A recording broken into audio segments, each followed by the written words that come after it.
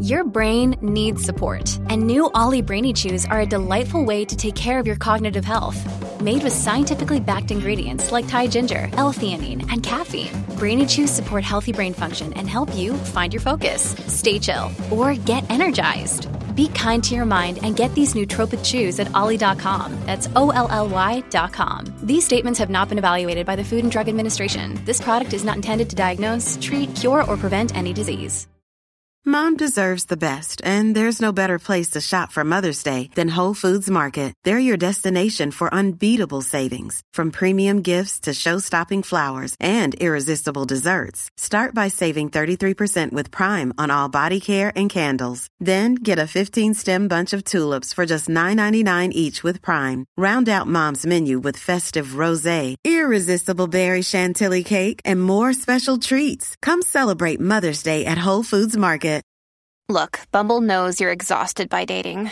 All the, must not take yourself too seriously, and 6'1" since that matters, and what do I even say other than, hey?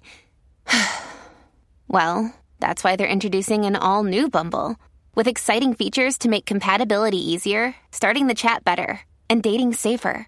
They've changed, so you don't have to. Download the new Bumble now. Hi, it's time for Foreplay Radio Sex Therapy. This is Lori Watson, sex therapist and author, with my co-host Tony Del Medico, psychotherapist. And we are here to talk about all things intimate and sexual and help you get the most out of your sex life. You can check us out on the web at foreplayrst.com. Tell us what you want to hear about and let us know what you think of the program. Lori, Sex Talk today, where is foreplay going to lead us? Tony, today we're going to talk about how to be turned down without being wounded. Ouch. My poor ego is already bruised just thinking about this topic. Saying no without wounding your partner. Yeah, sounds like it's a difficult one. What do we do when our partner asks us for sex and we're not in the mood? I'm thinking about how it was when we were dating versus now that we're married or now that we've been together for 5 or 10 years.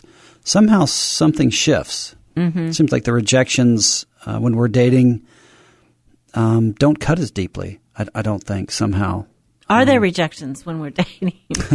Are there any? When did they occur? I mean, usually not as much, right? It does seem when we're dating, I think, that we're in perfect sync with each other in terms of our desire matches our partner's desire, and boom, they ask, we want, they want. It's very great. Well, yeah, and I think the whole dance is a look toward the sunny side. So even if there is, I'm tired, let's go on to bed, it doesn't sink in as deeply. And I think in previous episodes we've talked about some of the harder parts of our partners that we start to come face to face with. And so when we're rejected, I think it may be part of that shadow stuff again, creeping into the relationship. So sure. I mean, the ways that our families maybe didn't meet our needs suddenly crops up as more monstrous in our head. We kind of see through our partner's face back to the ghosts of the past, and we think, oh, here it comes again. Somebody who doesn't care about my needs, who isn't going to meet my needs. I think the other thing about a sexual rejection is there's a fantasy that our partner will be sexual when we are sexual, feel that. And it's kind of the fantasy that we have as children. Our mother will meet our needs without being asked, that she just knows what they are.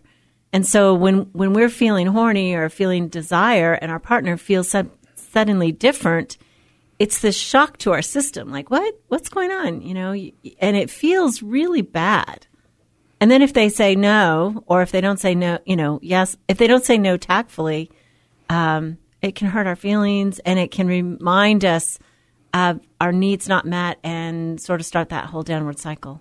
No, I would agree. And I think you're touching on not just with respect to intimacy, but I think in general, the more time you spend with your partner, the more you think you can read the other person's mind, or the more you're thinking they should be able to read yours. And so, the wish. I think the reality is that we learn how different they are. My husband likes to say, one day I went to bed and I woke up with the alien.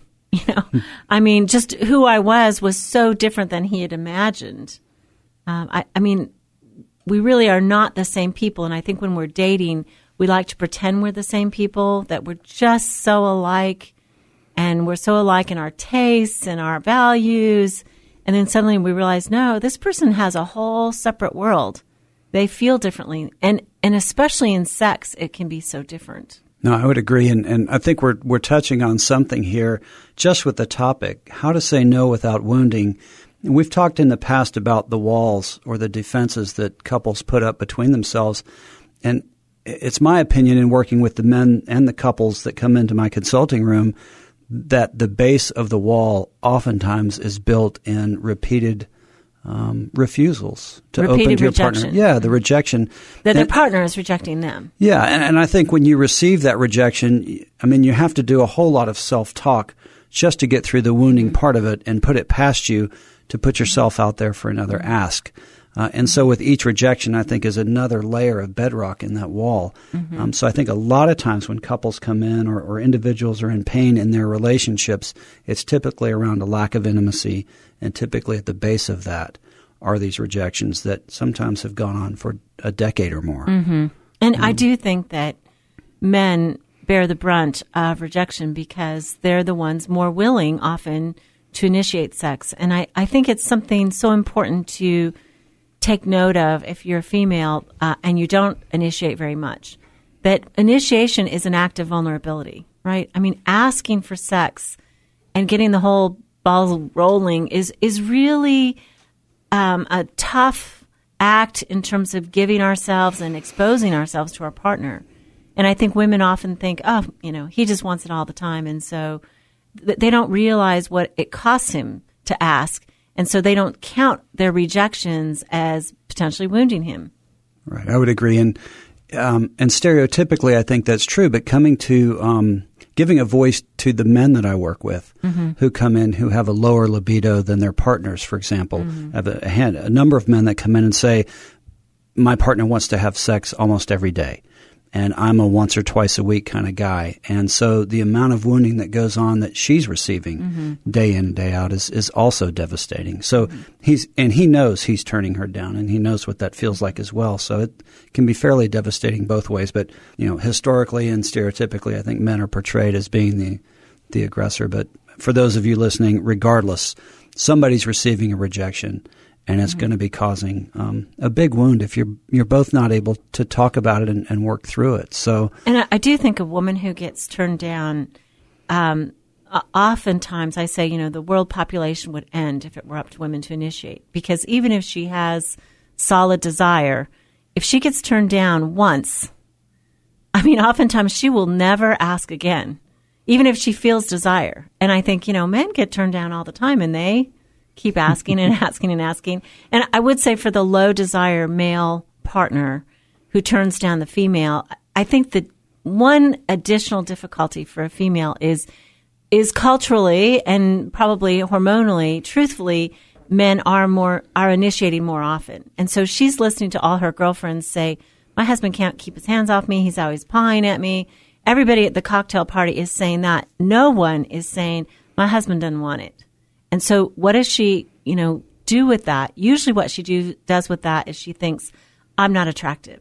That is, and these are, often I see couples, as you do, and these women are attractive. They're in good shape. They can be beautiful women, but for whatever reason, he has lower desire. And so he's the turner downer.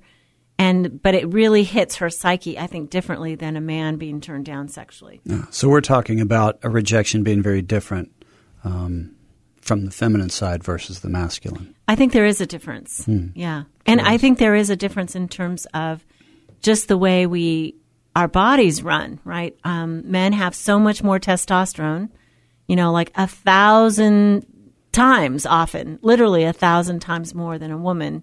1,000 to 300 is kind of the range for a guy. That's nanograms per deciliter for anybody who cares out there.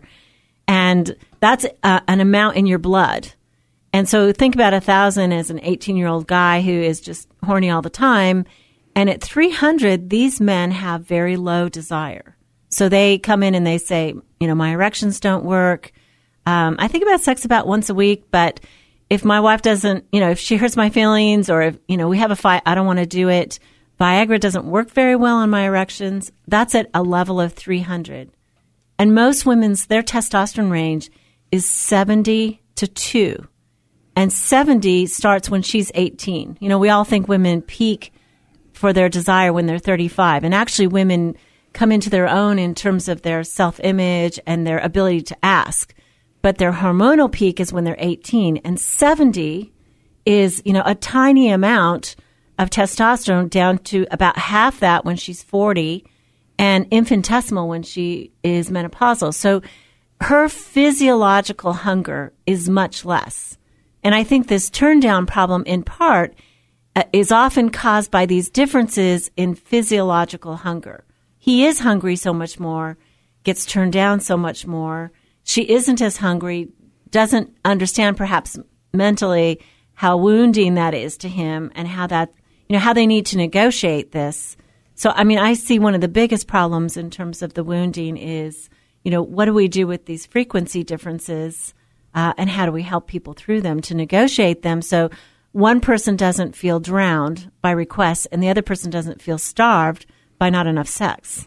Right. I'm thinking about, you know, with premarital counseling, for example, would be a wonderful conversation point for couples who are thinking about getting together. How are we going to negotiate these times when there's going to be moments where you're interested and I'm not? And I think that's true at any stage in your relationship. I think so too. And I've taught premarital classes for many, many years. I will say oftentimes when you're getting married, you know, it just doesn't it doesn't touch your radar in terms of how this might be. That's never going to be us. It's never going to happen. Yeah, that's somebody else's problem. We'll never have sexual problems. Everybody has sexual problems. Everybody does at some point. Yeah. So and how do you negotiate through that?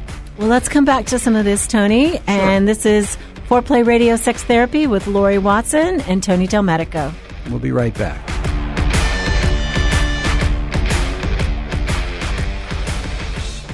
Wanting sex again.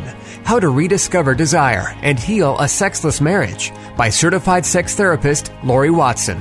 Each chapter is designed to fix one of the problems that cause low libido, from early marriage through the childbearing years, even all the way through menopause. I've also had men read it and tell me that for them it was the most hopeful thing they read about resolving sexual problems. Look for Wanting Sex Again on Amazon.com. You can also talk to Lori Watson for therapy in person or via Skype. I offer couples counseling and sex therapy, and I think about both aspects of the relationship, emotional intimacy and sexual technique, and that combination together helps marriages be happy. Improve your sex and improve your relationship with Awakening Center for Couples and Intimacy. Find out more at awakenloveandsex.com and sign up for their next couples retreat weekend, hosted by Lori Watson. awakenloveandsex.com. Awaken what's possible.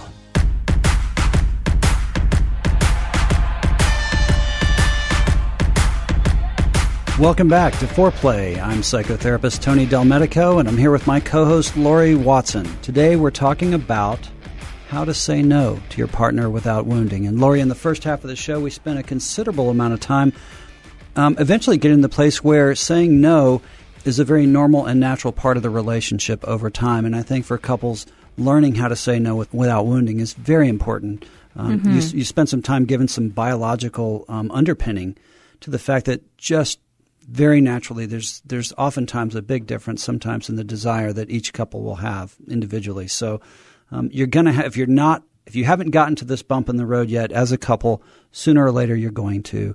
And being able to talk about negotiating that water is in a very, very empathic and sensitive way is really important. Yeah, what I like to call it a rain check. So if your partner asks you, for sex, and you're not in the mood, basically, just a light, playful way of saying, hey, how about Saturday? And the thing is, if you are offering the rain check, that means you have to remember on Saturday to bring it back up. If you offer the rain check, it is your job, it is your responsibility to remember that you offered that and bring it back up on the day that you said that you would and have sex. Or, if you're deathly ill or something, then you renegotiate.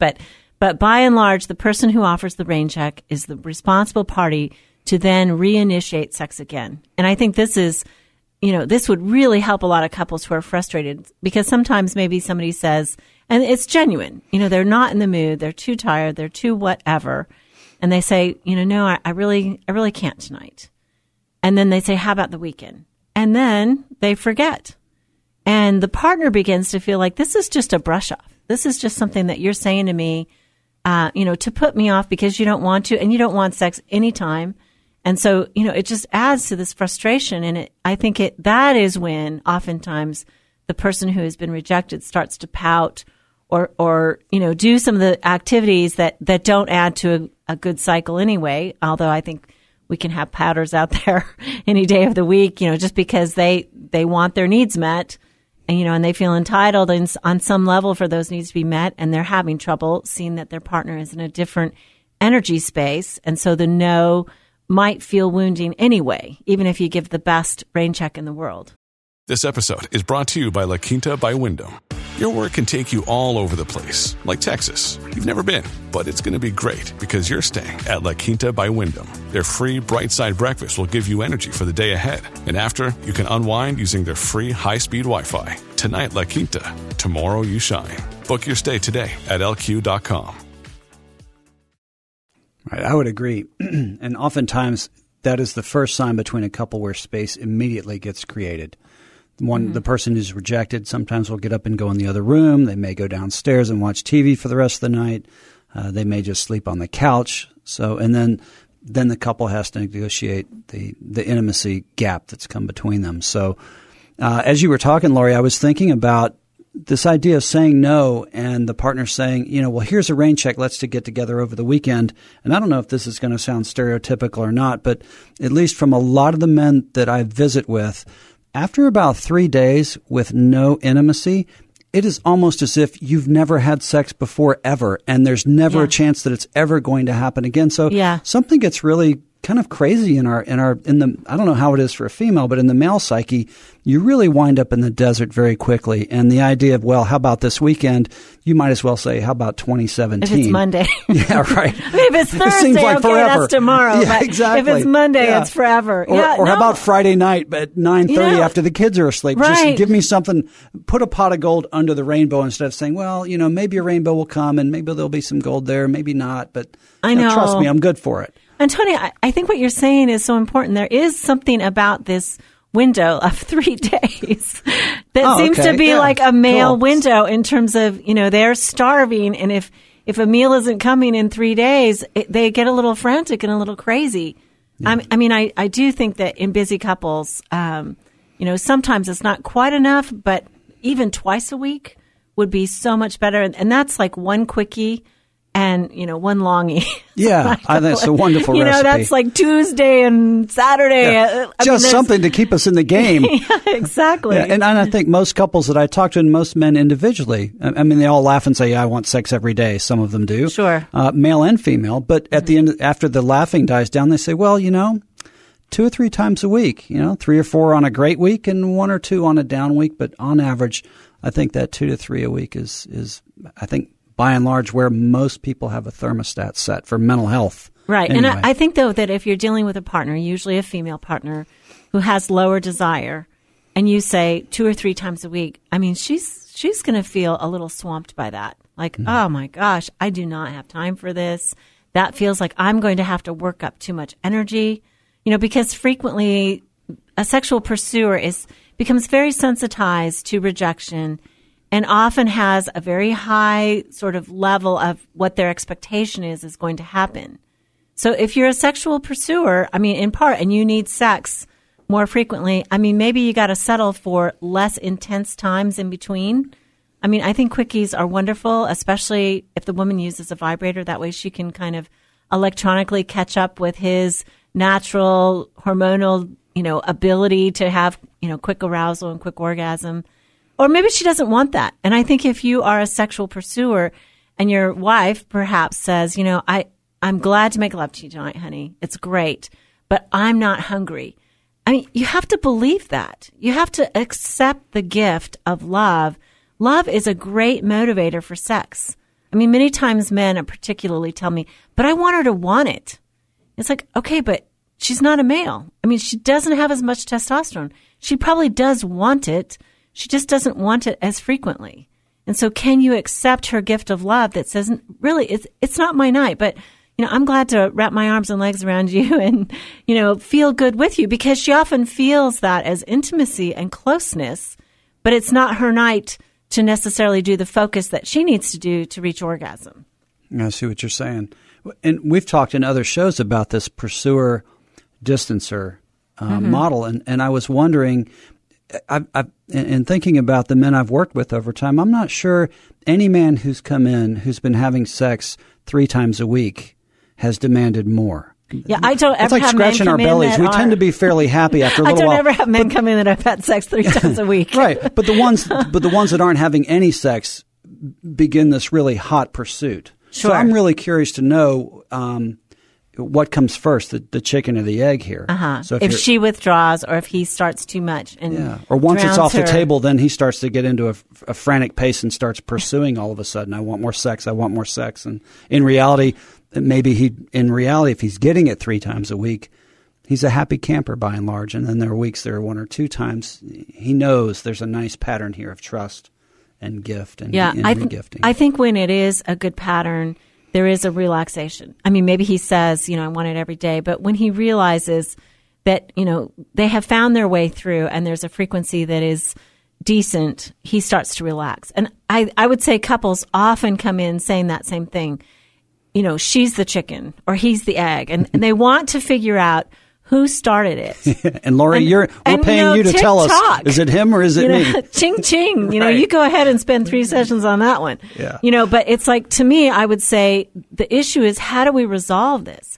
How do we accept that we are different creatures sexually? And it's disappointing. I mean, the 2 big things in marriage that we deal with are disappointments about often our disagreements and our differences. We are disappointed that our partner feels differently, wants things differently than we do, and is different than we imagine them. So, I mean, how do you, right? Yeah. I mean, the chicken or the egg thing in terms of sexual frequency. First of all, I mean, somebody asked me once, well, doesn't it come down to that I'm going to have a sex a lot more often than I really want to, and he's going to get sex a lot less than he does? And I said, technically, yes, it comes down to that. But the heart of the matter that really resolves it is a deeper empathic understanding. There's a meta layer between couples that if we can get them to that place, they can resolve that problem for eternity. Because, if you really understand how deeply your partner feels sexuality as love, that that frantic thing that you talked about in men, it's not just, I don't believe it's just about scratching the itch. I also believe it's about belonging, right? Feeling connected to their partner. It's like it bathes them, if you will, in a way that allows them to be more vulnerable and open in the relationship. And for women, oftentimes, not all the time, and we work with the other case as well, but oftentimes she needs to be bathed essentially first in emotional connection before she wants to open up sexually. And there's always this, you go first. You give me what I need so that I can give you what you need. Give me heat, I'll give you wood. And that doesn't work. I always say, do the thing that your partner needs first. And I promise you, in reasonable couples, in 6 months, it will resolve completely. Wonderful. So if you understand that meta level, why do they need this? What does it say to them when they get sex from me? Yeah. Lori, I think we've spent the bulk of our segment today talking about how couples can say no without wounding the other and having those conversations after the fact. The idea about a rain check is fabulous. I think it reframes it. So it's not even no, not tonight, but giving them an option. How about Friday night at 8:30 and making good on that is what you're saying. Absolutely. I think I want to spend a few minutes talking about what you do in the moment. So in the heat of the moment, when either partner is really aroused and really vulnerable and putting themselves out there and they're shut down, what do you do as a couple with that aroused partner? Right. So do you have some thoughts around that for couples? I think that it depends on the receiving person who's receiving the initiation and how far they can go. I mean, sometimes, like we've said, maybe it's not a no, maybe it's a partial no. It's like, I say this to couples and they just groan when I say this, but it's like, I'm not up for it. Can I hold you while you masturbate? I'm still connected, and they're lying there. And, a lot of people that is such a private activity. They don't ever offer that up. Well, it's funny. We call it a partial no. But to me, as a guy, if I'm the one that's excited in the moment, that's almost a partial yes. Yeah. So I think that's a way of turning it into a positive and a way of a couple really being close while the male pleasures himself or the female. Sure. And the partner can learn and watch. And oftentimes that can be a jump starter for the partner as well, who is saying, well, I'm not really interested. And he or she all of a sudden finds themselves really excited by that. Right. I mean, I think sometimes the quickie is, a no and a yes. It's like, yes, as long as the person who's providing the quickie, obviously the woman, who says, yes, and her heart means I can be with you, then it's a true yes. If it's like, okay, I'm just going to be the starfish and lay here, don't ever offer that. I mean, that is just so soul robbing and soul killing. I think that is not a yes. So if you're going to say no and mean it. Yeah. And then deal with the hurt feelings about it. Or offer up the opportunity of, if you'd like to touch yourself, I'll be right here with you and be close, and we can hold some space together under that situation. I think that can be actually very healing. You are a psychotherapist. Hold some space together. What do you mean by that? Well, you're not leaving. You're not rolling over and saying you deal with your erection or you deal with your aroused pelvis. You're saying, I get that you're attracted or turned on for whatever reason, whether it's just you haven't had it in a few days or you're really attracted to me right now. I'm going to honor that. I'm going to stay right here in the game with you and go ahead and masturbate. And the couples that have the courage to try that typically find that really redemptive and really healing in their relationship. They actually wind up not feeling rejected 9 times out of 10. And the couples will check in the next morning and say, what was that like for you? I'm sorry I couldn't get myself in the mood. I appreciate you working through this. And the man's got his relief or she's got her relief. And, the couple stays to it. And there is no wounding in that, I don't think. The no is okay. It's tolerable. It's a partial yes for the couple. So I like it. Yeah, it's a wonderful solution. Yeah, or maybe I would say, offer oral sex or something that maybe isn't as involving, or, maybe you touching your partner, but it's not necessarily your night, but you can still give them pleasure. I mean, oftentimes it's actually harder for me to get the men who have low desire to go ahead and give to the female partner who has higher desire, pleasure that night. He's not into it. And it's like, okay, that doesn't mean anything. I mean, she is. You can still give her an orgasm. Why don't you try that? I think it is, often harder for him because it's going to take him longer, but he doesn't necessarily have to feel sexual to give her sexual pleasure. Right. Yeah. Wonderful. Well, today we've been talking about saying no without wounding your partner. We've got some great ideas from Lori Watson, sex therapist and author. I'm Tony Del Medico, psychotherapist. Lori, before we end, let's give our listeners a couple of tips on how to say no. Okay, just the tip. Just the tip, Lori. Offer a rain check and then write it down, put it in your calendar, make a note, but make sure you bring it back up on the date and the time that you suggested the rain check. Great. And my tip, and I'm a huge fan of this, is go ahead and masturbate. If you're in the moment and the heat and the energy is there as a couple, make that happen, arm in arm. Thanks for joining us. We'll see you next time for some more Foreplay. Hey, help us stay on top here at Foreplay. We'd love it if you would subscribe and share it with your friends. And please take 1 sec and rate and review us. Thanks so much.